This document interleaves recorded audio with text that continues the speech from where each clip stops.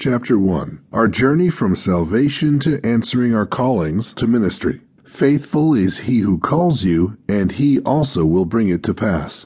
1 Thessalonians chapter 5, verse 24. Being confident of this very thing, that he which hath begun a good work in you will perform it until the day of Jesus Christ. Philippians chapter 1, verse 6. In this chapter, we'll share our testimony of God's faithfulness in our journey so far. If you study the patterns of your life, you'll be able to see the faithfulness of God in His dealings with you. Everyone goes through a process, a journey, and seldom do you find any process that is just one straight line from point A to point B. There are many decisions along the way. That's life. But it is through God's grace that we can navigate through the various twists and turns in life, and our personal experiences are no exception. We too have been going through that process, and we are still going through it. Joseph had a dream, and it was only with time that the light came on, and he was able to see that what he had gone through wasn't just for him. He was an agent of change who God used to preserve a remnant. There are many occurrences in our lives, full of implications for us, which at the time they occur, we may not fully grasp what is happening. Our move from the USA to Nigeria.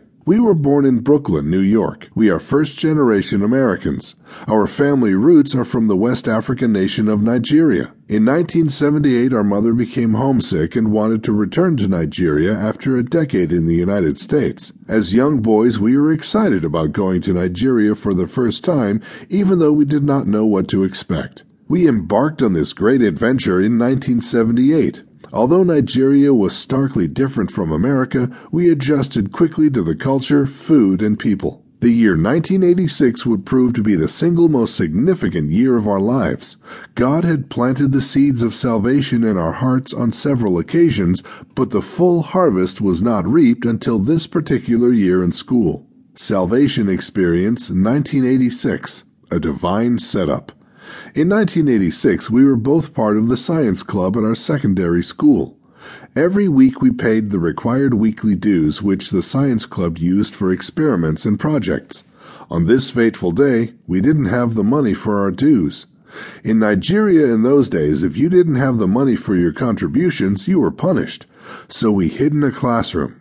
We tried to avoid the science club, and I remember that we hid in a classroom with a fellow student. He said, "Wait a minute. Why are we hiding here? Why not just go over to the Christian club? They take offerings, but they don't require you to pay dues."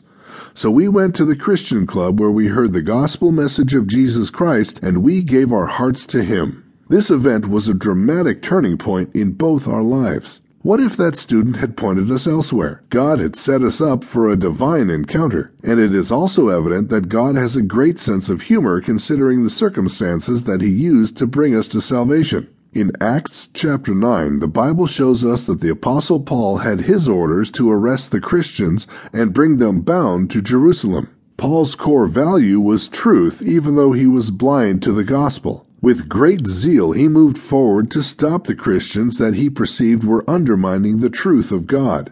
Then, on the road to Damascus, God visited him. The revelation of Jesus Christ transformed his life.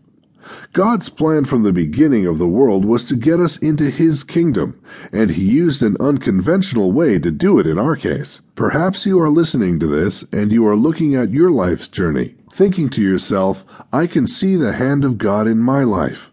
I can see a pattern that I never even thought was God, but in the details, I can see God. Many people say that the devil is in the details, but I beg to differ. God is in the details. He knows the end from the very beginning. Isaiah chapter 46, verse 10.